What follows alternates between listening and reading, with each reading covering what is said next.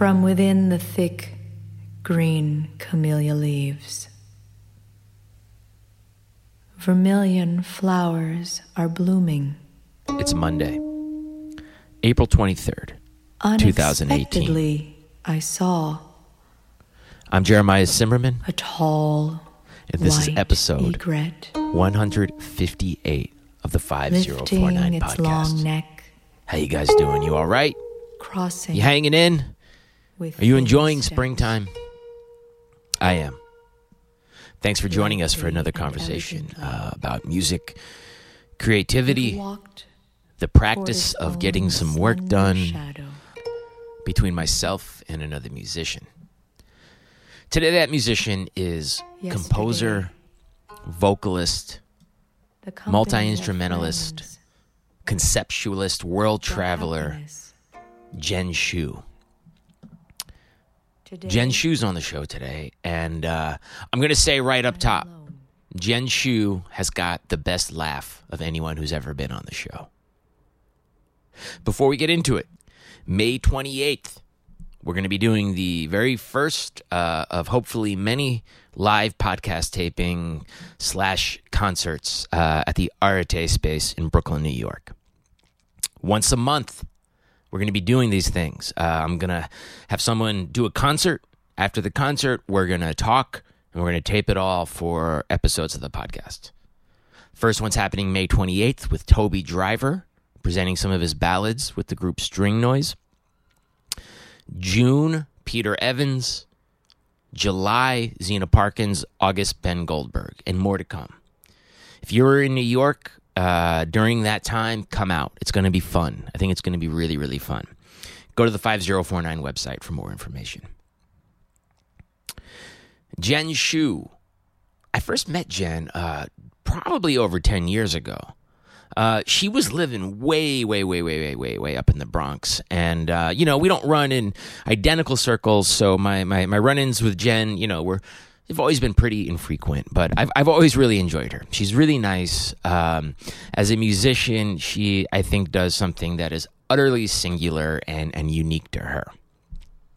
She just put out a record this last year called Song of Silver Geese. And it's a recorded document of a much larger presentation that includes dance and lots of theatrical elements. But the record alone features, I think 10 musicians, including a string quartet and a lot of, New York City's really best improvising jazz musicians.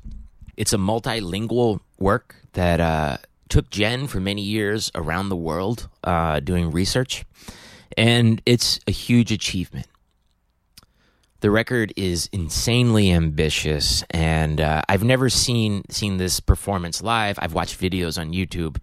It's really something. You want to talk about someone setting the bar pretty high. I think Jen does that. For many years, she worked with Steve Coleman's band, The Five Elements. She's worked really closely with people like Tyshawn Sorey, Nicole Mitchell. She's the real thing. She really is. If you want to find out more about Jen Shu, go to jenshu.com. She stays very busy, and the website is pretty awesome. There's a lot going on. She's got a lot of shows coming up, including tonight at the Ice House in Minneapolis, Minnesota. If you guys are in Minneapolis, get out to the Ice House. If you're enjoying this show and you want to help out in some way, go to the Patreon and become a monthly donor. We're on a listener-supported model at this point. It's patreon.com/5049 podcast. I said something for a second. Jen's laugh had me laughing for like a couple hours after this conversation happened. This conversation just happened a couple of weeks ago, and you'll hear it throughout. She has a very diabolical / hilarious laugh, which I found to be completely delightful. Go to the Patreon page, go to the website, do what you got to do. That's it. I hope you guys are all doing well. Here's my conversation with Jen Shu.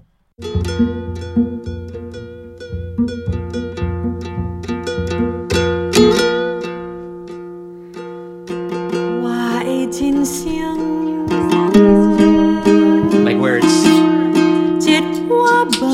like really like you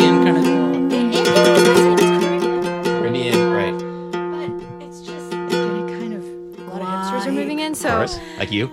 Am I a hipster though? Am I a hipster? I don't know. I don't think you're a hipster, but you are among the people who are changing the neighborhood. Yeah, certainly. I mean, yes, you're right. That's right. You were in the Bronx for all this. Oh yes, because it was so cheap. Because it was cheap. Mm-hmm. And now, you live somewhere like in Riverdale or something. Yeah, 231st Street. So is that Riverdale? It's Kingsbridge. Kingsbridge. I can walk to Riverdale. But it's not like the scary Bronx. No, it's not. No, it's not scary Bronx. It's also not the Riverdale is a wealthy. Right. It's not that. It's like in between. Yeah. Right. Yeah, right, it's right, in right, between those areas. So when you were packing up that apartment, you used that. What's the name of the author? Well, no, it's my assistant. So I hired an assistant in 2016. We could talk about that later. Yeah. But are we starting yet? Yeah. Oh, we're already started. Wait, is it Maria Kondo? Marie Kondo. But did you find the book useful? No, I haven't. I just started. But I think even just the concept though was helping me. The concept of getting rid of things that you don't know. As I was packing. I mean, of course, actually, my assistant, I had her help me at the very end because I was like, I cannot finish this. I just can't. Yeah. I'm like sitting in my own memories, you know. Well, you said 14 years. 13 to 14, between 13 and 14. I mean, yeah. And it was like right when I moved to New York, basically. That was like my first real apartment. Yeah. Because before I was like sharing a space with Mia Masaoka. Oh, really? Yeah. Okay. Sharing a space with Mia and Pamela Z and Amy X Neuberg. Oh, that's a pretty great crew. It was fantastic. It was like a several bedroom apartment. No. No. Because we were in and out. We kind of lived in the Bay Area at the time. Are you from the Bay Area? No, I'm from Peoria, Illinois, Dunlap, Illinois. Oh, really? Like Wayne's World. Is that where he's from? That's where Wayne's World is based. Peoria, Illinois? Yeah. You know Wayne's World? The I guys in the basement? But why didn't I know that? I don't know. Peoria? That's the only reason I even know the name of that town. Oh my God, I didn't know they were based in Peoria. Yeah. Anyway, well, interesting. I know Richard Pryor's from Peoria. Really? Yeah. Oh, see? Something you didn't know. What? Wow, I'm surprised I didn't know that. He talks about it. Yeah. Sometimes he did talk about it in his routines, but then I was like, I got to get out of here.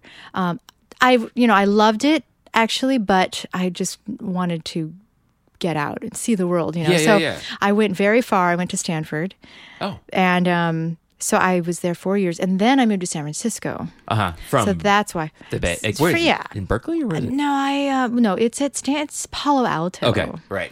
Very fancy, right, fancy city, where Stanford happens to be. So, but then after I graduated, I moved to San Francisco. And yeah, that's where I met Mia Masaoka and all the Asian improv folks, Francis Wong, John Jang. There's a lot of them out there. So many wonderful artists. Yeah. Right. So what years were you in San Francisco? 2000 to 2003. I met Vijay out there. Vijay Iyer? Yeah, because he was already in New York, but he came out to perform. Well, he's from there, I think. Yeah, well, he went to Berkeley. And where was he born, though? I can't remember which. Was he born in the Bay Area? I don't know. I thought I heard that. Look that up. Maybe he was. But anyway, he definitely went to Berkeley. I think he's got his doctorate there. But he came through to perform. I met him there. I also met Steve Coleman there. But like I ushered for SF Jazz, Really? during that time. I was working part-time jobs. And I was supposed to go to conservatory. Wait, so you went there to... Wait, what did you study at Stanford? Music, opera. Really? Like vocal performance, opera. Yeah, I had this amazing opera teacher, like art song teacher, who started teaching the year I entered Stanford. It was just a lucky thing. And her name is Jennifer Lane. And I mean, I actually wanted to do acting, so I was taking mostly acting classes when I first got there. And they have a small theater department. Yeah. Was it even a theater department? I can't remember. I mean, it's, Stanford is so huge and heavy in like humanities and everything else. With music, they have a small music department.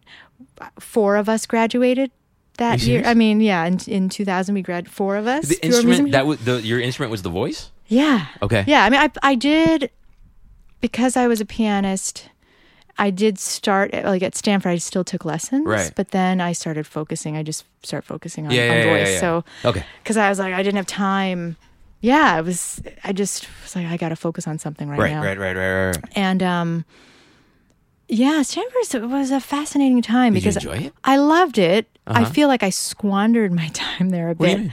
I feel like I could have taken so many other courses, while I had the chance, but I was so doing music, Yeah. and I knew I was going to do music after I graduate. I mean, I knew I was going to have a career, Right, just this is do what it. you were going to focus on. Right. And so even though it did start with acting, because I have this like fascination with straight I acting. mean, just very quickly, the little bit that I know of you, I would say that spending time focusing on acting concurrently with music would seem to have served you well based on like the recent stuff you've been doing. No, for sure.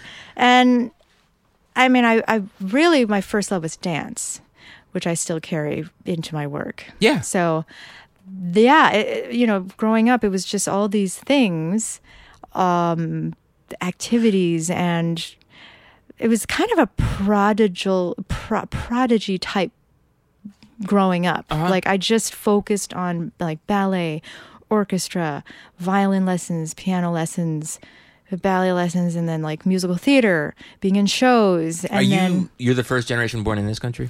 Yes, so technically that's second generation. I think. I'm so confused by that. I know, I'm born in this country, but Yeah. my dad isn't. So that makes me second generation? Yeah, that's what they say. But when you look on Wikipedia, they have both explanations there. Okay, I've always... Both exist. Both exist. Both people believe different. Those both. Right. Both of those. Okay, so your parents were not born in this country. No, my dad was born in Taiwan, and my mom was born in East Timor.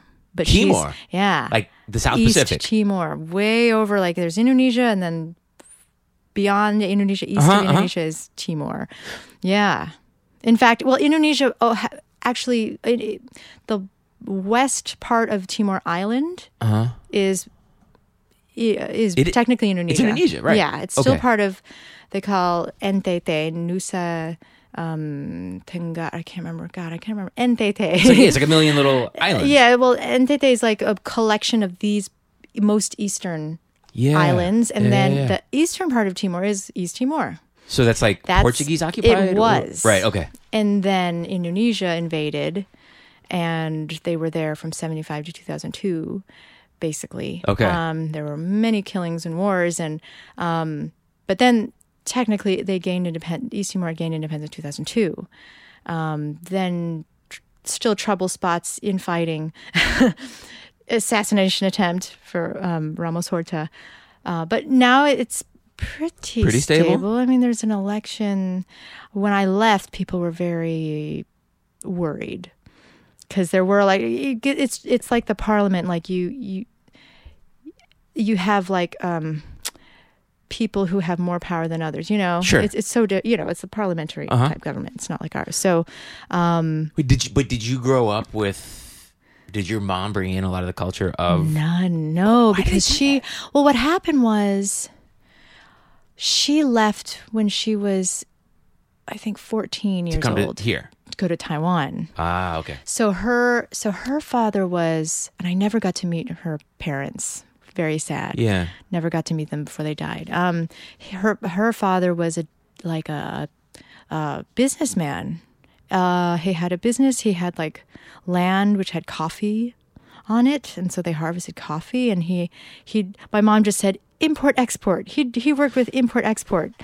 So he was but he was Hakka Chinese, as well as was my mom's mom, and they met in Timor, East Timor. But my mom's mom was born in Kupang in the west, what we would call West Timor, or part of Indonesia. So, but do you ever feel like I'm assuming something now because and just like my wife, her dad's actually from North Korea, her mom's from South Korea. Oh my gosh! Wow. And they moved here.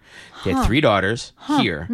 They sent them to an all-white Christian school. Wow! They did not speak Korean to them growing up. All 3 of their daughters married non-Korean men. Wow! And like it seemed like they were being pretty. Pretty methodical in how what kind of culture they were bringing them up in. Wow. At the same time, they kind of give them grief for not speaking Korean or oh my going God. to Korea. But do you Wow. ever feel like you've That's got an interesting. Well, something was taken from you or robbed? Like no, you didn't have. I think what it was, my parents, they explained it to me that they wanted me, and I'm sure your wife would relate to this. They wanted me to speak perfect English. They wanted me to be, grow up American and have that advantage of Asians having and permanent. Jews are like so into assimilation that it's. I know, it's fascinating. There's so much in common between it. But Yeah. but then my mom, my mom would tell me stories about Timor, but she grew up in Timor as a Chinese, very different than being Timorese, Sure. So and in that time it was very hierarchical. So Portuguese were the top. Right. They were in control. And then Chinese were like in the middle because Yeah. they had businesses, and then like Timorese were at the bottom Mm-hmm. and basically treated, like the work, like Right. the help. Right. And the poorest, So my mom, she went to Chinese school in Timor. So I think she did learn Tetun, but there was not much mingling, between cultures. Right. I think there was some marrying, but my mom's family was pretty much like all Chinese, like just Chinese, And there were a lot of Hakka Chinese at the time, So they all spoke Hakka, and I guess they learned Mandarin in school, but they didn't mingle with Timorese culture. I mean, I know more about Timorese culture than my mom does. Yeah. What's the predominant religion? They were colonized by Portugal, so it's predominantly Catholic. Okay. However, they have their own animism. Yeah. Which goes way back. Yeah. So they have these traditions that. So have you heard of Austronesian peoples? Yeah. So what's so fascinating, what I didn't know when I went to Taiwan for the first time, like as an adult, was that Taiwan, their indigenous peoples are also Austronesian, as well as the Timorese. So there's that weird connection. Like, who do we have to thank for maintaining records of this very confusing history? Yeah. I don't know. It's Like if you did I was talking to some guy yesterday, this white guy that I work with. He's just he's white, he's 14th generation American. Right. He was telling me about his 23andMe, and I was like, that you're the only group of people that like that's even fun or interesting or useful for. wow. You know what I'm saying? Like if you're an African American, it's Right. how useful is that? It's not. There's no records. Yeah, No? I know. Yeah, I mean, my dad was able to trace 6 generations back. pretty good, I remember we were in Taiwan at the same time. This is when I was going back there, Yeah. doing my research there, and they came out for my cousin's wedding, so we all got to hang out together. And so we went to the the city where they keep the records in the archives of people's birth certificates and whatever.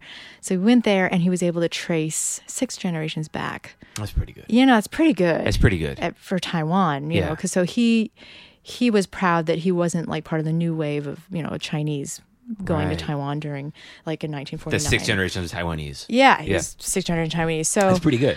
yeah, I mean, good or bad. I mean, he's just I guess their family's been there for a while. So when you were growing up experiencing music, it was Western classical music and Totally. Western pop music. Totally. Yeah. That was it. And actually, not much pop because my dad didn't like loud drums, like music with drums. So it was pretty much all classical. Sure, a lot of string Pretty quartets. much, or and then some musical theater, even Evita, Andrew Lloyd Webber was but then he got used to it. Yeah. Even that was kind of too rocky. Right? So I anyway, kind of relate to that though. Sometimes with I'm gonna sound like such an idiot for saying this, but with a lot of contemporary jazz, sometimes it's just too many harmonies. I feel cluttered listening funny. to it. Well, for my dad, it was the drums. It was too loud.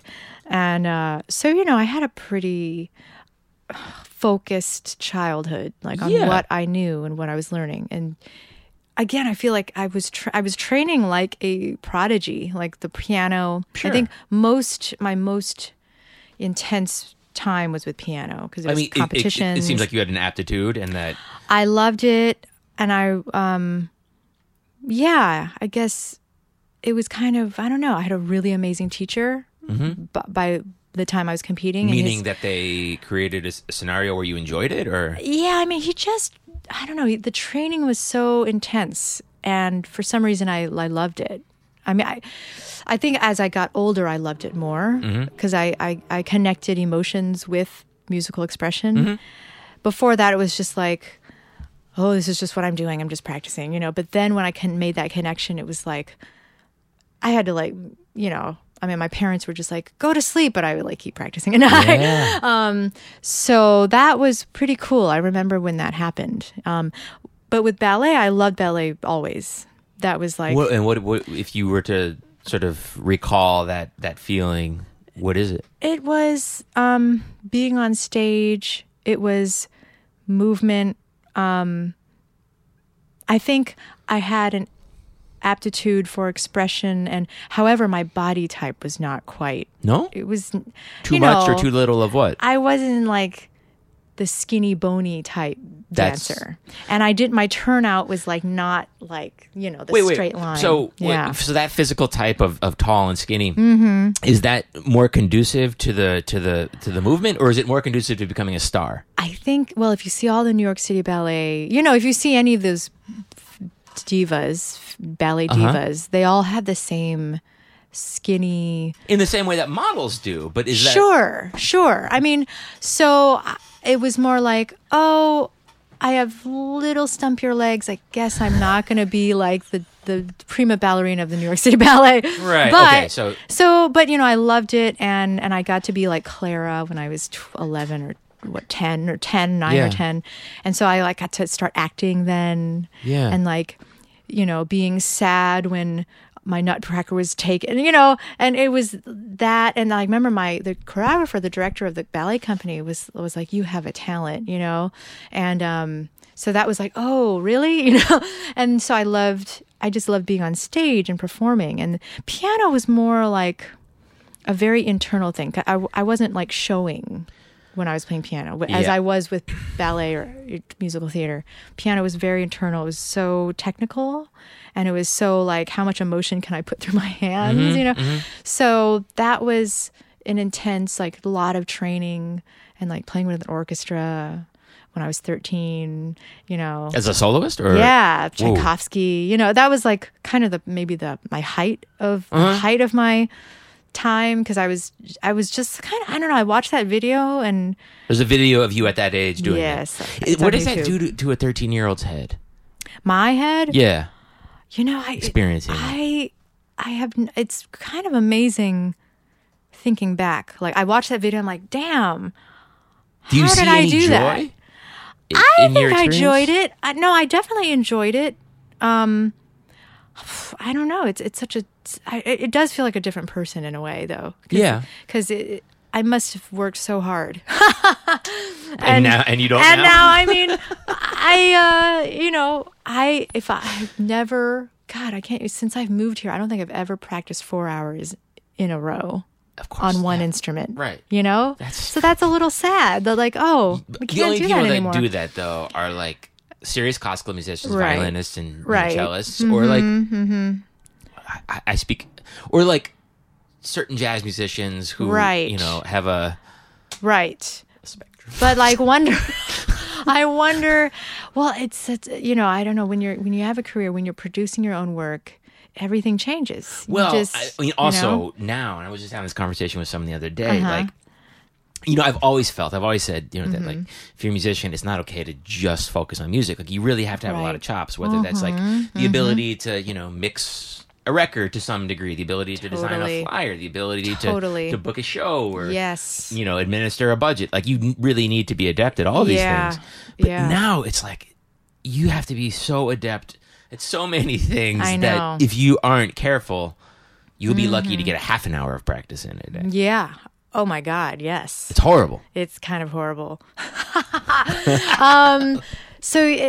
Time management, which is why I got this Marie Kondo book, at least I can have get rid of distractions. Yeah, or just have a nice space to feel good working in. But if so thinking about this Marie Kondo book, if your apartment caught fire and you could grab 5 things, what would they be? God, I have more instruments than 5. So I have to get my biwas because those are really hard to get. What are those? My Japanese biwas. Yeah. These pipa. It's the same. It's like a shamisen? Or? No, it's a pipa. Oh, it's pipa. Okay. It's the same characters as pipa in Japanese and Chinese, but it's biwa in Japanese, and it's played totally differently. So you're going to take all instruments? I would go for the instruments first, and I guess my wallet, like money. But my instruments, yeah. That's what I would get first. What would you could do first? I mean, all kinds of shit. There's like I mean, my computer. Maybe I guess I would need my laptop. However, I can get a laptop easier than I can get a Japanese biwa, for instance. Yeah. So, but my hard drives and my field work, Jesus. Yeah. Got to get that. Right. So, you know? so you, I have to imagine, based exclusively on watching Wayne's World a lot growing up, that Peoria, Illinois was not like a hotbed of culture and racial diversity. You know, what's funny is I would say Peoria was better to me than Dunlap was. Dunlap was the where I went to school. It's in north of Peoria. It's like half an hour north of. And I'm going to go back there and like do, because I have this 50-state tour where I'm going to small towns and villages to perform. In this country? Yeah. Now? Yeah, I'm 2018? Doing it now. I've already started. I know. You've already done some shows. But I'm starting, basically I'm just like doing these in the shows that I'm getting naturally. I've never been less curious about like the middle of this country. Oh my God.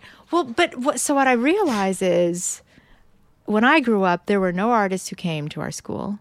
Yeah. There was a magician and a weatherman that I remember of like adult people coming to talk to us. Magician and a weatherman. And no artists, no women. So both the magician and they were men.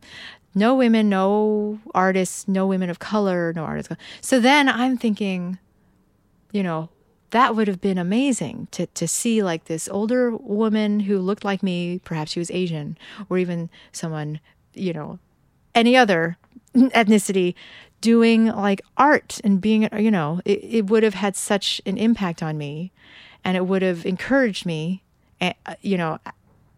when in those times when I was being bullied or, being made fun of, looking Chinese, and, to have met this artist person who came to perform for us, that would have like given me more confidence, or even seeing that a world is possible where you're in complete control of the components of it. So my only models were people on TV, the ballet dancers, and the Jennifer Koh, who is funny enough. Yes, funny enough, we're friends now, but I watched her when she won the Chicago Symphony Orchestra when she was like 12, and like I was like, oh my God, she was around my age, and I saw her, and so then I was like practicing, So those are my models. There were no models around me, is what I'm saying. Like, so that was it. I think what I'm grateful for is to understand what racism was at that age, because it kind of gave me this desire to meaning what racism was, how you internalized it, or how it existed, societally? how I felt when people would just like call me names like Chink on the bus, and how I took it, and how my mom comforted me, and how art and music actually like saved me from probably going into deep depression or anxiety. At least my ballet friends, they didn't make fun of me, or at least the orchestral people, they didn't make fun of me because of my race, because I was a good musician. I was a good dancer. It was merit-based. It was merit-based. So that gave me hope. That was like, you could be good at something. Yeah. You could exist a little more peacefully. Exactly. And then, and even like when I got older, I felt like the Peoria community, it was actually wonderful for the arts, because it had like the orchestra, it had like community theater, which I joined, like Peoria Players Theater, you know, and they really embraced me. It was like it was so different from the school situation. Sure. It was like they were older, so I got to hang out with older people really at a young age, and they just were so supportive. And like, I did a chorus line, you know, musical, and I wanted the role of Diana Morales, who's Puerto Rican, you know, but they made me Filipina so that I could still have Diana Morales and it would still make sense. Isn't that crazy? Funny. It's so funny, but they made it work, you know? Yeah. They made it work for me, like, That's so that I could pretty get the special. part. It was amazing. And I'll never forget, like, Bob Lucas, the director, you know, who was so incredible. And he was like a huge mentor for me. And he gave me all these like words of wisdom, like, never let them see you sweat. And like, and we wrote letters, like I wrote letters, we exchanged letters into my college years, you know? I mean, so that was huge. Never you let them know? see you sweat. Yeah, never let them Make see it you look sweat. easy. Yeah. Is that what that means, Yeah, and even things like when I would sing, you know, there's that song in a chorus line called "What I Did for Love." Do you know that song? It's like kiss today, goodbye. You know. Yeah. La na na na na na na. I can't remember the rest of it. No, da da na na na na na. Yeah, it's a very beautiful song. But I got so, and like every time I sang it, I would start bawling and like crying. You know, like won't forget, can't regret what I did for love. You know, like that. And I would be like crying, and kind of like my singing voice would be like all, you know, crackling, losing. And he's like, you know, Jen, you know, you have to learn how to rein it in. It's not about you. It's what you're giving to the audience. You know, if it's getting to the point where it's ruining your ability to sing or project, and then the audience starts feeling, you know, that instead of like getting your, you know, so he gave me instruction like that, you know, rein it in. Yeah. And like, give the audience the best part of the emotional experience. yeah, not the full. worst. Yeah, not the, you know. So, you know, stuff like that. That was huge. I was only 16. I wish more improvisers would be given that advice. Sometimes I'm at a concert, and sometimes I participate in concerts where I wonder, like, would this have been better? Like, this experience been better served in like a therapist's office, or like over coffee with friends? Oh my God. Well, I don't know. I mean, I see nowadays. I always cry in my performances but it's intentional. Yeah.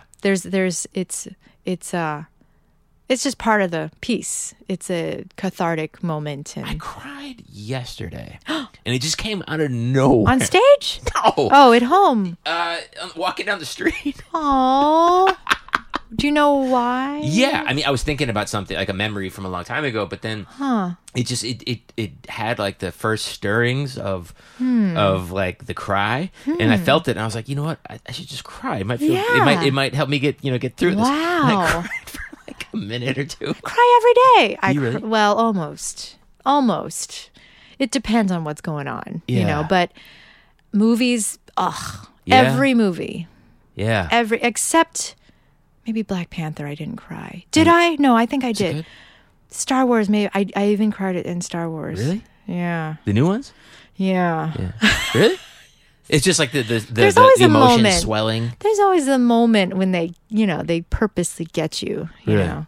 Yeah. They know what they're doing. They know it. I And was I'm their watching- perfect. I'm their perfect. You're a sucker. Yeah, I'm a big sucker. Have you watched the new Queer Eye? The what? Queer Eye. It's the show where they send gay men, a group of 5 gay men who each focus on a different aspect of a person's of who they are. They send them to these men, like generally straight men who need help. Huh. So they teach them how to like dress better, What? eat better. That's amazing. Yeah, so they've revamped. It was a show in the '90s, and they've revamped it recently for Netflix. Whoa. And I watched it, and I was breaking down in tears, crying my eyes out. Whoa. And I was talking to a couple friends about it, and in talking, I was like, oh yeah, we all cried. We weren't together. Wow. We all cried at the exact same points, and it's like, yes, it was impactful television. Wow. But they clearly, like, they know. They know that they're doing. At 22 minutes, you're gonna cry Whoa. for this. And it's a little Incredible. manipulative. It's good. Well, I do that in my show too. Well, we know. Sorry, that's awful. No, it's not. But Yeah. Yeah, I think it's really good. And I never, it's only been recently that I tapped into that in my performances. And Of where to sort of amplify the emotion? Yeah, or just to allow myself to be in that vulnerable place, and also to want to, like, kind of, like, usually a lot of people who see the show, like, they do cry, when with me. It's like, it's just kind of, I want to try and ignite, memory in them, and just like, I'll kind of give them permission to let it go, Yeah. And that's, I very much avoided that until I went to Indonesia. When was that? That was 2011. And that was your first time going? No, I had gone in 2010 because I was in East Timor doing 3 months of field work, and I zipped over to Indonesia for the, because it was there. I'm like, I have to get there. I got to get there because it's, how can I? And it was an amazing experience. And that trip was it was like an 8-day trip. And it was really vital because that's where I met this, my dance teacher, who gave me the idea to come back to Indonesia for 1 or 2 years. So what happened? Oh, it's a beautiful story. But so a friend of a friend was a Javanese dancer, and this friend, our mutual friend, put us in touch. Mm-hmm. And so we were messaging, up until I went to Timor. And there was a point in my Timor research, I actually didn't expect to go to Indonesia. It was like an idea. But when I was there, I did a performance with these other, like, a lot of what they call Malay. Malay means foreigner. It means a non-Timorese.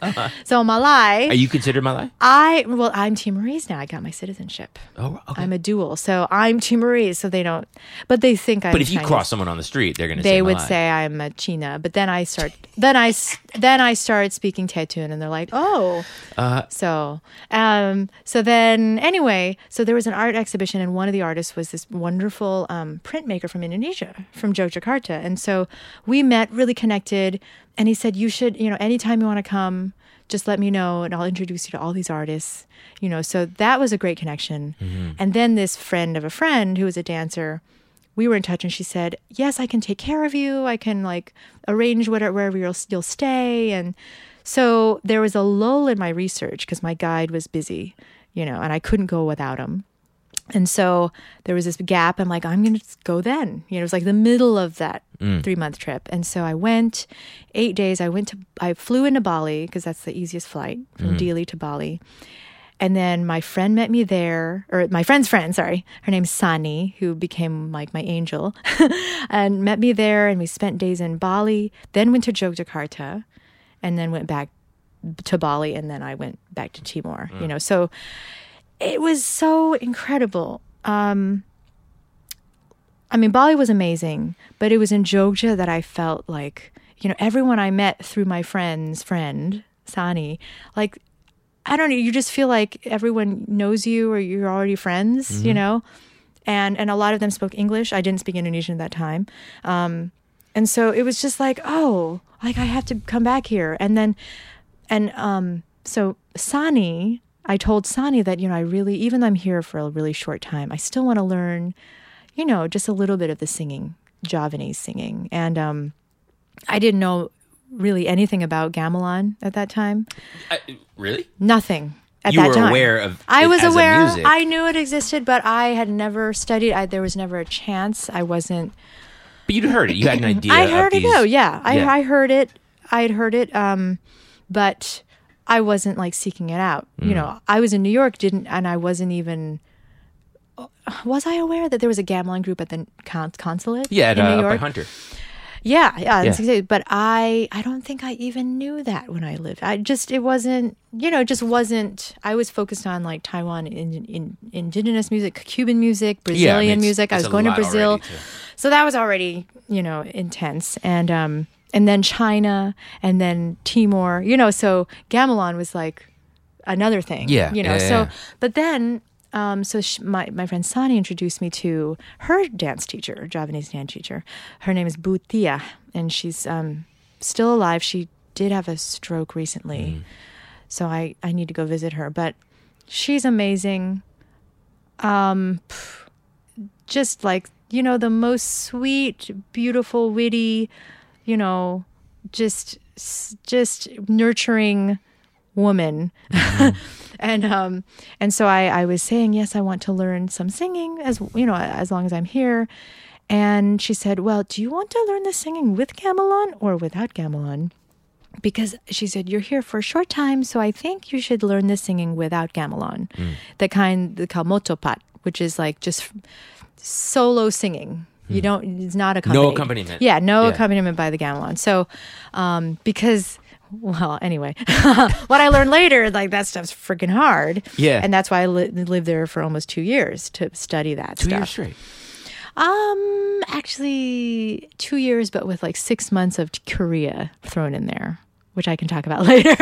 But, so anyway, what was amazing is like she started teaching me, these melodies, and I guess I really imitated her well and very quickly. And so she said, you should come back here for 1 or 2 years.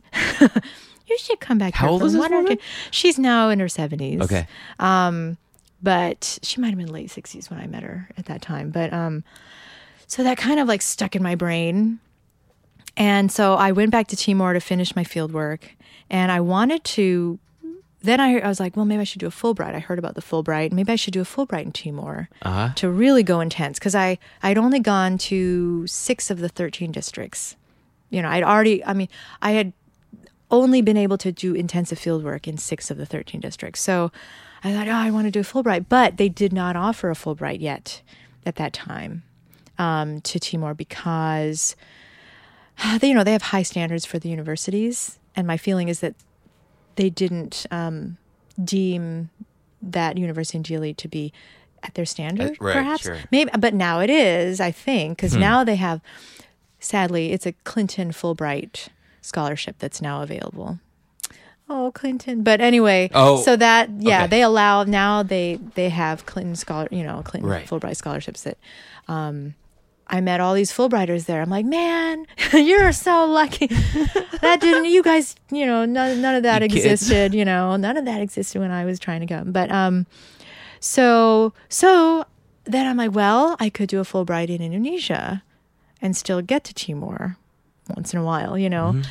So that was kind of a very funny way to go about it. But, and then I kind of went straight into, luckily, my old college buddy, his mom is like the American Sinden, like the first American Sinden. Sinden is the tradition I was learning, the Sinden tradition. Yeah. So happened to be that my college buddy's mom was at University of Michigan teaching Sindenan and gamelan. And so she introduced me to a very important researcher named Kitsi Emerson. Who is American, but has been living in Java, is married a Japanese amazing drummer who I just saw last week. And she is the premier researcher of wayang kulit, which is the shadow leather puppet shadow. That stuff's incredible. Yeah, it's amazing. Yeah. And so she introduced me to kind of the people I needed to know in order to get this Fulbright, because you need to have a sponsor at, a university that's on their list, So luckily she introduced me to the right people. I was able to get the Fulbright by some miracle because I wasn't doing any degree. It's just as a professional musician. Yeah. And, this was like 10 years after I graduated from Stanford, but I still graduated through Stanford, luckily. So that helped. It was just an incredible, so that, what I was talking about earlier was that I was maybe I wasn't really tapping into my intuition before I went to Indonesia. I was singing with Steve Coleman, learning a lot, but kind of not, and I started my own band, and that music was very, I think, intellectual. I was dealing with languages, writing, kind of esoteric stuff and using like non-musical things to create my music and not emoting, not personal. It wasn't personal. Wait, but so you said you weren't tapping into your intuition. Mm-hmm. Do you feel like there was some part of you that was moving along in the way that you were moving along because it felt like the thing that you should do? Kind of like that. Yeah. Yeah. I mean, I was exploring, trying to find my own voice. I think like that album I put out at that time, it was called Jade Tongue. Yeah. It was like my first. You know, you can hear a lot of Steve Coleman influence, I think, in that, in terms of structures and rhythms. Did you feel, or I don't know, I mean, you wanted the music to rest pretty comfortably in the world of like contemporary jazz, and that I wasn't even thinking of that. I think I was just starting to compose and improvise through those compositions, and I was just starting to deal with language and texts that I loved, and like figuring out how to do that, you know, using Mandarin. But I didn't want it to sound like Chinese music. I didn't want it to sound like, you know, so I was like, I wanted to use that language, but have the music totally different. So, you know, than what I had heard before. So, you know, I was just all experimenting, but my biggest reference was Steve. Because you spent so many years, sure. And, you know, got a lot of inspiration from that. And, you know, but then I went to Indonesia, and it was like, it kind of, I kind of see this like now as like post-Indonesia, post-Korea, you know, I mean, it was just, I don't know, it really was the beginning of this really fast and furious journey. And kind of letting go of all of these things that I should do, or, you know, which was kind of before I went to Indonesia. And so it was really becoming a student of just tapping in, and a student of patience and like observation, and, you know, and really, really learning the tradition from the tradition's point of view, not from a Westerner's point of view, you know. So I think I stopped writing out melodies that I was learning in China. So when I was learning Kunqu and Shuochang. These are musical traditions? Yeah, they're vocal. So Shuochang, it means to speak, sing. And it's like it has melody, but you have to kind of, the best way to sing it is not by singing, but by speaking. But you just happen to follow them. It's like, qi, hua, dang, yang, you know, like that. But you shouldn't like, qi, you know, you shouldn't be too hung up on the notes. You should be like, qi, hua, dang, yang. You know, it's like you hit the notes, but you're really speaking. Yeah. And so I remember the biggest critique that my teacher was giving me, and also my colleagues who were, students of my teacher, but they were Chinese. So of course they got the language is not an issue for them. Right. So they would tell me like, you know, you are singing the melody too much. You need to speak it more, you know? So anyway, it was so amazing. I mean, I have so many stories, you know? But I mean, all the Chinese languages, like, I mean, obviously, I don't speak or understand them, right. But I hear so much variation. Well, and you're it's like, living right around here. Yeah, you know, you're so lucky. I'd love to live around here. Yeah.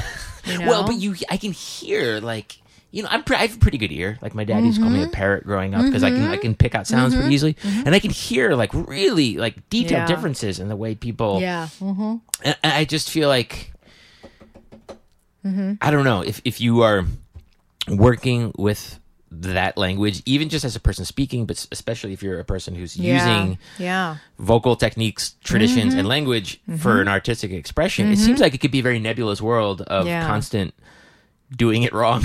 Yeah, but that we know what's great is that, you know, the only way you can get better is by messing up and failing, you know? Yeah. Which is exciting. Like, so I think at that time also I really learned to like let go of fear. I mean, I guess that started earlier, even when I went to Taiwan for the first time. That was right around when I met Steve and started singing with his band. But I remember I went to Taiwan and my Mandarin was, you know, it was okay. Again, my parents didn't teach me. They didn't force me to learn at home. So it was kind of like me now wanting to learn, you know, as an adult. And I mean, I could understand it as a child.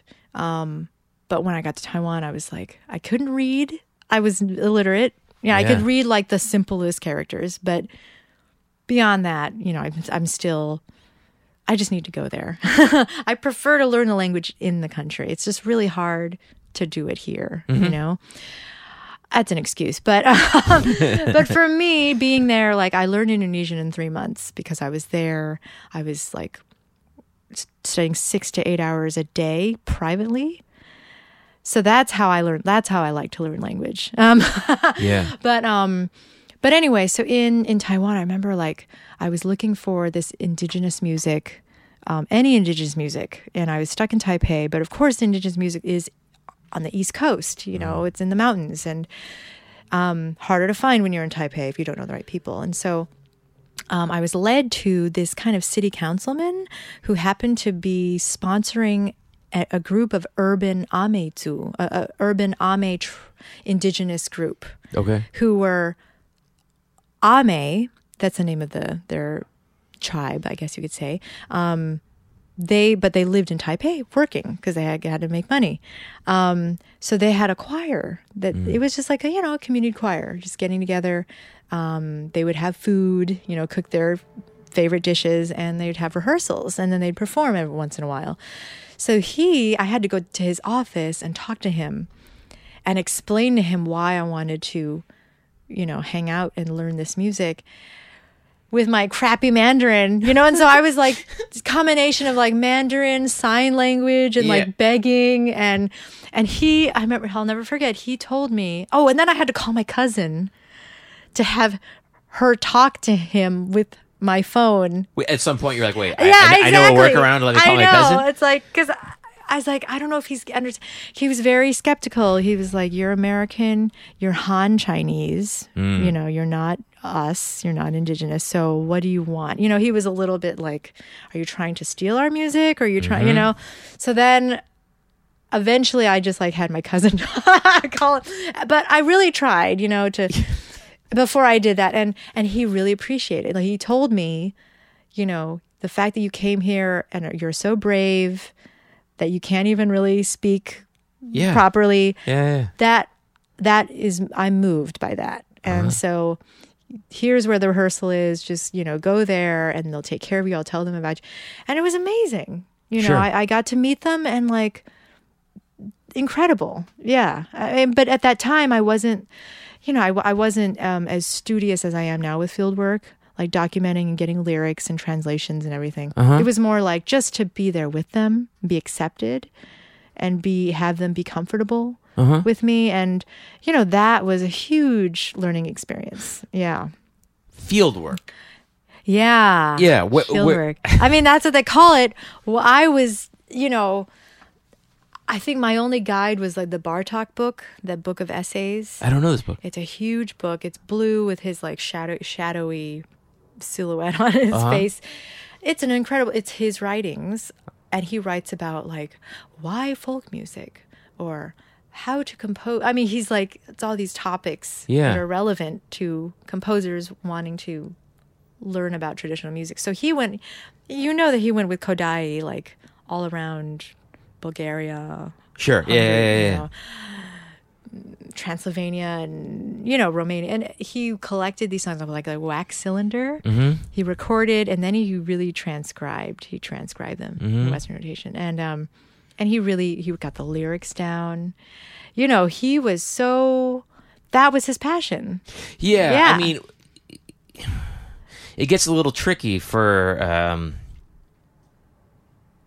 a lot of people to approach this idea and not be like cultural vultures or appropriation and all that stuff. That's a practice big Orientalism, and right. It's just like I was on eBay the other night. And I was looking. What were you doing on eBay? I will tell you, the greatest detriment to my life is the combination of credit cards. Ugh. I know. eBay I know. and like drinking beers at night. Yeah. But I was looking at all these Indonesian instruments, and I was like getting like really excited about like maybe buying some instruments. Which kinds? I was looking at these like these cymbals. Like in various size, anywhere from like 5 inches, and they have these sort of like soft handheld pieces, so like you can really avoid like your hand getting in the way of the sustained tone. Interesting. But then ultimately, I like slapped myself, and I was like, "What am I going to do with?" It's like anything I would do with it would just sound like some dumb guy. You'd have to go there and study. That's what I'm saying. Like I just wouldn't want to participate with the music in that way. Right. Right. Well, that's good. Good for you. So, yeah, I mean, I guess when I first went to Taiwan, I mean, that was my dad's country. So that was it was more about roots. Not only was I looking for music, but I was like meeting all my relatives. It was like a Joy Luck Club experience, you know? It's like a big dinner, Sure. you know, lunch. And like I see all these relatives that I only had seen in photos. It was really heavy, especially my dad's sisters. You know, How many sisters? He has 6 sisters. One of them, sadly, the youngest sister has passed away. She had cancer. But there's these pictures in my dad's office in the basement of like his sister. He and the sisters are all lined up in like, you know, shortest to tallest, and then it's him. And he's not even the oldest. He's the 3rd oldest of the set of this. They're in total 7. And but I would always look at this photo, and they were so beautiful. You know, all the sisters, and they would like stand like models, and they were like whatever 70s, 60s clothes, I guess 50s clothes, and I was like, man, someday I'll meet. And so I got to meet them and be close to these aunties. Did you already have an idea like who was the funny one, who was the crazy one? No, at that who was time, you know, I did meet them like when I was 7 years old. Yeah. But very little recollection. You know, I remember my 2nd auntie because we stayed at her house. My 5th auntie because she had a bakery and we ate like cookies at her place. But like, especially my oldest auntie, we got da gu gu, da is like big. Her face has such like a shape to it. And like, even though she's older, she has still the same like elegance from that picture. So like, I just remember being at that big luncheon, and my cousin was like helping me translate. But like just watching her, and she'd be standing at the head of the table, and she'd just be standing. I'm like, oh, you know, it was really to have that. It was really a really powerful trip, and I knew I was going there for that to be able to meet the family, and you know, the music was just like my passion, you know. Sure. But the priority, I think, was family, and I got to I spent a lot of time with my dad's. It's my 4th granduncle, his uncle, 4th, which is my dad's mother's youngest brother. And he was really a father figure to my dad, because my dad's dad was pretty like stern, not very open, and you know, whereas 4th granduncle, he was a banker. He went to, knew English. He was more worldly. And so he was kind of more my dad's guide in terms of studying overseas, moving to America, you know. So my dad said, please spend time with him. He's my, you know. And so I spent a lot of time with him and his wife. Sadly, she passed away, my auntie. And just like, you know, it was so amazing. Yeah, that first trip, because I took it on my own. I didn't have a grant. I didn't get a grant. And Steve convinced me, and also Francis Wong. They said, just go. You know, it's not that expensive to go, but you should definitely go. And thank God I did, because I kept a budget. It turns out I didn't spend that much money. Sure. So then I reapplied to Asian Cultural Council. That must have been 4 years later. And then I got it. Yeah. And so then not only had I already been there and I'd met my family and had that support, but Asian Cultural Council, they have such a huge network of like heavy artists, like, you know, whoever, all the famous people now, you know, of like, there, you know, Lin Huaimin of Cloudgate, you know, he had been like a grantee decades ago. Sure. But he was, you know, not hugely famous now as he is. So, you know, that was an amazing, then those following trips, it was just like, just more and more incredible. And, how many trips in total? I went 2003, 2005, and then 7, 8, 9, and 10. Like, wow. Just in a row. Yeah. And the ends ended up performance opportunities, you know. So the more people I met, and, you know, the more opportunities came up. And then I got to learn this moon lute, you know, and hang out with the elders who played that instrument. And then they made me like the folk song ambassador. Taiwanese folk song ambassador. They gave me a plaque. Really? And they said, like, I remember they said, can we make you the ambassador for 5 years? I'm like, oh, that's too long. Just 1 year. I felt like the responsibility was too heavy. But that was incredible. So, like the work that you're doing now, right? And forgive me, I owe you an album. It's in my bag. Yeah. So I was watching some of the performance. Okay. And it's a large scale performance, even though it's one person. Yes. It's a large scale performance. You mean Nine Doors? Yes. Yeah. Yes. Sure. And it's utterly unique. It's theater. It's music. It's performance. It's a lot of stuff going on. And I can't even imagine like where do you even start when you want to mount something like that? Like you can't do that at like. I mean, you could. I do it in small clubs. Yeah. Because I like the challenge. Like so my solo piece before this one was called Solo Write 7 Breaths, and that we created in Indonesia with this amazing Indonesian director. Yeah. Whose movies are just Garuda Nugroho. Just look him up. Garuda Nugroho. He's a huge star out there, but he's like indie filmmaker, but big celebrity. Sure. He has big charisma, and his films are incredible. But so he directed this piece. I kind of stalked him when I went there. Really? Because I'd seen his film Opera Jawa, which is just amazing. And it was like this mixture. It was like just exactly what I wanted to do. It was like traditional, but it was so contemporary. So he had like installation art from like the best artists at that time. He had like the traditional musicians starring in it, but they were also like super contemporary. Like they choreographed. It was just, he's a good gatherer of talent. So I saw that movie before I went to Indonesia, and I'm like, I'm going to meet this director, and I did. and so, and then I gave him all my albums and like sent him links, and I was very like, the lesson is like you have to be fearless and go beyond what you have to go beyond your known ability. And so at the time I told him like, yes, I'm looking for a director for my solo piece. And of course you said it just like that. I didn't say it like that. I emailed it like that. Yeah. And I had no solo piece. I had no concept, but I'm like, yes, I'm working on my new solo piece, and I'm looking for a director. So then he like wrote back. He's like, I would be very happy to work with you. I watched all your videos. I listened to all your music, and I would love to work. And I was like freaking out. So now you have to step up to the plate. Exactly. Yeah. But see, now I've learned that that's the way to do it. It's a good way to go. And and it just pushes you, and you accomplish more, and anyway, you grow faster. Right. And so it's scary, but so anyway, he what we ended up doing, so that we created that show, we premiered at Roulette, and then I toured it all around, and like the Ringling International Festival, big places. Yeah. And, but then a friend of mine who I met when I was in Timor, is the Spanish filmmaker who happened to be doing research at the time. We teamed up, and we are very in love with this group of women. They're seamstresses, craftspeople, who have a cooperative. They have their own business.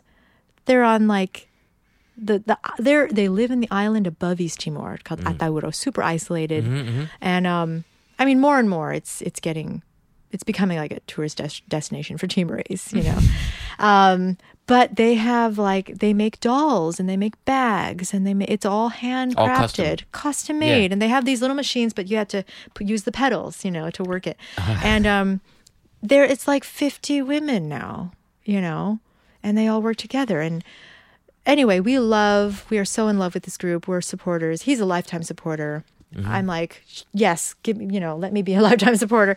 And so we decided he made a film, like a stop what do you call it? Stop motion animation. Is that what you call it? Yeah. So he made a little fiction film featuring like the Boneca and the Atauro. And it's a beautiful film. Yeah. It's like... It's available. Yeah, I'll send it to you. Okay. It's like, how long is it? I don't know, 25 minutes. It's a comedy. It's just gorgeous. He animates the dolls basically. Yeah. And then the voices are the ladies from the Boneca, and then the people in the community. Yeah. And it's just gorgeous. And anyway, so he's like, so Jen, I'm going to release the film in Timor first for them before I shop it around at all these festivals, which he's gotten a lot of awards already. But we went there and he's like, I want you to perform, so we show the film and you perform, you perform and then we show the film, as part of like the release. And so we did that, and we did it in the villages where they lived so first we did it in where their workshop is, and then we did it in another village, and then we did in another village, so 3 villages in Timor, in just that island, in Atauro. And then we brought it to Dili, and then did a kind of more formal performance in the Fundação de Oriente, how do you say? It's like a Portuguese foundation, and they have a nice stage. And but that was like, so I had no electricity, so my friend would just hold a light shining on me like a flashlight. Like, yeah. And then he'd just hold it, and then I'd perform, and the whole village would be there, and kids running around, no microphones, all my instruments. I brought all my instruments like on the ferry, like tried not to drop them in the water. It was pretty amazing. Yeah. So I love that. I love doing that with I love the big stage and the lights and being able to do the full version, but like to see there, and then I'm like translating for them the stories in Tetun, like Korean stories, but I'm translating it in Tetun for them. That's so powerful. So like they're not able to just pick up and go to Korea, Sure. but I can like show them something authentic, When did you learn Tetun? Like how did... I started, I went there in 2010. I learned a little there, but then I when I went back, let's see. You're completely recently. conversational on it. Yeah. I mean, once I'm there, then I get it back really fast. Yeah. It's pretty simple language. I mean, it's mixed. I mean, what the Tetun I know best is mixed with Portuguese, because there's just words that too complicated. That you just need the Portuguese word, right? Like, meditation. Like how do you say meditation in Portuguese? Meditación. Meditação. So they would in Tetun they say meditação. Okay. Meditação. So it almost sounds like Portuguese, but they, instead of using a C-A with the thingy over it, tilde O, they have S-A-U-N. So they don't have to use any signs. But it still sounds the same. Sound, meditação. But they don't have a specific Tetun word for that. They would just say thinking. So that's Hanoin, So, it's like they would just use a simpler word to... It's like, a lot of Mexican Spanish is like that. Like, I speak Spanish. Interesting. And I speak Mexican Spanish. Right, as opposed to Spain Spanish, Or Puerto Rican Spanish. Right. Peruvian totally. Spanish. And a lot of my Mexican friends, I'll ask them a question. I'll say, amigo, ¿cómo se dice en español? Wheelchair.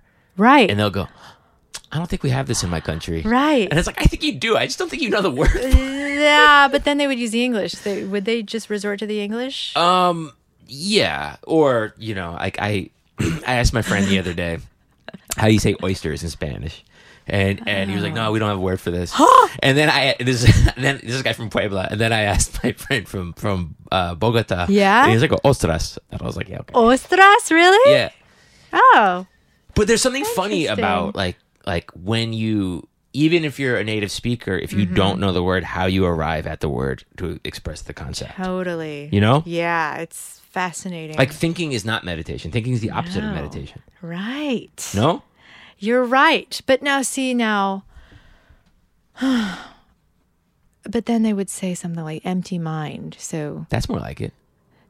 So then you'd have to be like, how would you say? Oh God, I know I can't. I remember Indonesian is kosong. But even then, like even if you're in the United States speaking English, like the thing with language is, I feel like someone is good at language when they know how to translate, but modulate depending on who they're talking to. Yeah. So if I was talking to one of my fucking dumb uncles, and I started and like I had to talk about meditation, right? I would figure out a way to ease the language, so it's not a foreign idea to them. Right. As where if I was, at like the Rubin Museum, exactly, I would talk in a different tone. Totally. Totally. Anyway, Yeah, no, it's very true. that's what I think learning language is it's picking up the nuances and the subtleties and sort of, you know, and like Yiddish is an example of this. Like you figure out how to incorporate just the perfect word that sort of winks at the person you're talking to. Oh, interesting. You know, that like tailors it to them in such a way that the true meaning is expressed. Right. That's very true. And again, I only speak Spanish outside of English, and even that I don't do very well. But I'm sure you're great. My Spanish is very rusty, but yeah. But the piece. So the piece started there with this. Well, that piece did. That's solo rights, but actually that Village performance, that was kind of after I had been touring it in nice theaters for 2 years. Right. So then it was kind of like I began to deconstruct that performance. It's like, because the point, it's like all about the people, you know, so like, you know, I had to, sometimes I would just like skip certain parts, you know, that were too artsy, or I would like kind of, as I'm dancing, I would explain what I'm doing, you know, because this stuff is so new for them. It's like with their performance art, you know, that doesn't exist for them. I mean, it's just like, they see traditional stuff and they see more like pop concerts that come through from Indonesia, you know. Yeah. But not like contemporary, you know, like creative stuff. So, you know, so it's like being able to engage and still make it interesting to them. I mean, that's like the biggest schooling, you know. Like I have all these parts where I like have the audience member like hold this bamboo stick to like get rid of bad spirits, you know, while I'm singing this blessing song from Korea. So it's like and we're just like, you know, the bamboo's just hitting the ground. Yeah. And they're just like, yeah, you know. Oh my God. And they're just holding on and they're just enjoying the sound of Korean. And then I explained to them that like we're getting rid of the bad spirits in Tetun, right? You know, and I remember one time I did a performance in what they call Asia Foundation. There's a wonderful Asia Foundation. Uptown. No, that's Asia Society. Okay, but Asia Foundation exists in a lot, you know, all these countries in Asia, and there's one in Dili, and so I'm friends with all the staff there. It's wonderful work they do. But basically, they invited me to do a presentation there. And so we did our whole release film thing there. The Ramos Horta was there. And then, like, I remember I, like, tried to find a volunteer. And, like, a teamer's volunteer. And he, like, ran out of the place. And I, like, started chasing him. Because he was scared. Like, don't choose me. And I chased him. Everyone was laughing. So funny. You know. Stuff like that. That's like but that's the best. Really like. I wish. I mean, I don't think it is possible, but I guess I should say I'm envious of that aspect of working with text, of working with voice, of working, you know, in performative environment that is, you know, that does bring people in more like that, you know, and you can do things, but actually to have that moment, is, I mean, in Nine Doors, it's like a ritual, but I break out of it. And I just like talk to the audience and, you know, surprise them. And I even have, sometimes I've been having people doing stretches or like what I call shit shakes, which I learned in ballet school. Do you know what this is? No. You just like hold both hands, like two people, and then you just go shit, shit, shit, shit, shit, and you shake. And you just say shit, shit, shit. And so that, we always did that. The older girls taught us that to like get our nerves out before we went on stage. So we'd be backstage when the music is going. We're going shit, shit, shit, shit, shit. Yeah, with each other.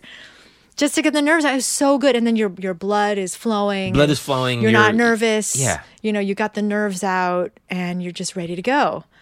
So I've been doing that with audiences. Oh my God. It's really fun. And I make sure they do it with someone they don't know. So they get to like meet someone. So is this going to be like a continued... This is the piece I'm touring right now to these 50 states. Yeah. Yeah. Yeah. And how's it gone so far? It's great. What's like the most like non-New York place you've done it? I did it in California. Well, that doesn't count. Rhode Island, I went up there. That's also East Coast. Yeah, it's still pretty. But I'm going to go to North Carolina. Where? But actually, I'm just like doing a Asheville workshop or something. No, it's Chapel Hill. It's the UNC. Yeah, I know. No, I know. Okay. So what's the? So, but it's just a progression. I'm just like going. I'm trying to just tick off the states. You're going to go as to I go. South Dakota. Definitely. Do you have a date booked? I don't yet. Okay. But I will. Yeah. I will. Nevada is possible. Nevada is possible. I wrote to someone in Colorado, but haven't heard back. What about Alabama or Arkansas? Arizona.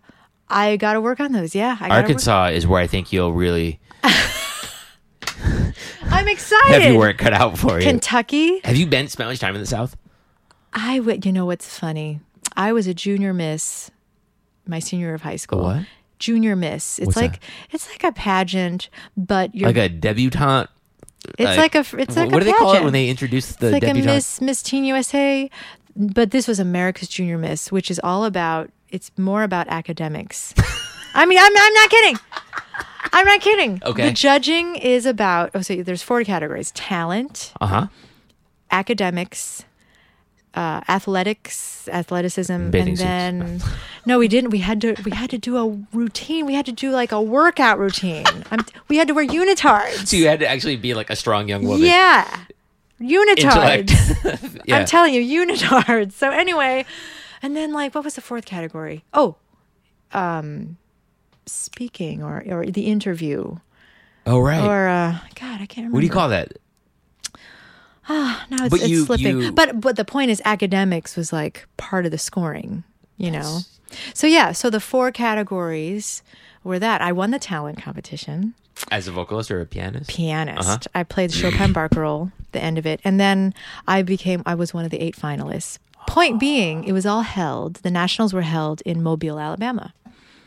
So I need to write to my old host family.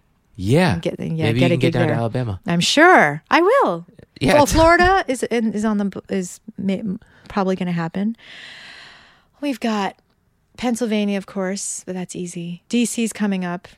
Connecticut's coming up in May. Firehouse 12. Yes. Yeah. Of course. And I'm kind of doing the easy ones. You're doing the first. easy ones first. Yeah. I gotta do 50. Yeah. I gotta do 50. So Minnesota's coming up too. Where, Walker Art Center or something? No, someday. But this is at the Ice House, J.T. Okay. Bates. Yeah. Yeah. Great venue. So I feel like if you go to California, you shouldn't do it in LA or San Francisco. You should do it at like in Redlands. Have you ever been there? No. It's like all crystal meth addicts and like. Oh, hey, is that near Palm Springs? Yeah. I just watched a documentary about that whole desert scene desert that came meth out. scene? What's his name? The famous Josh Homme. Yeah. From Queens of the Stone Age. Yeah, he's from Yeah. Is he in it? He gets interviewed, but we were watching the Iggy Pop thing that he did, the Josh Homme. Yeah. So we watched that documentary, and then we watched this desert sessions. Yeah. And he was. It's being pretty interviewed. grim out there. It is. Have you been around the country much since last year? I went as a child to like Grand Canyon, Montana. The Southwest. I love the Southwest. It's beautiful, like New Mexico. I can't wait. So, yeah.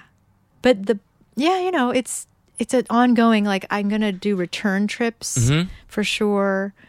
So I did do California, but I only did one workshop in the house. But no, we couldn't hook up a school. Okay. So I needed to go back to California to do that. Maybe I'll do the desert.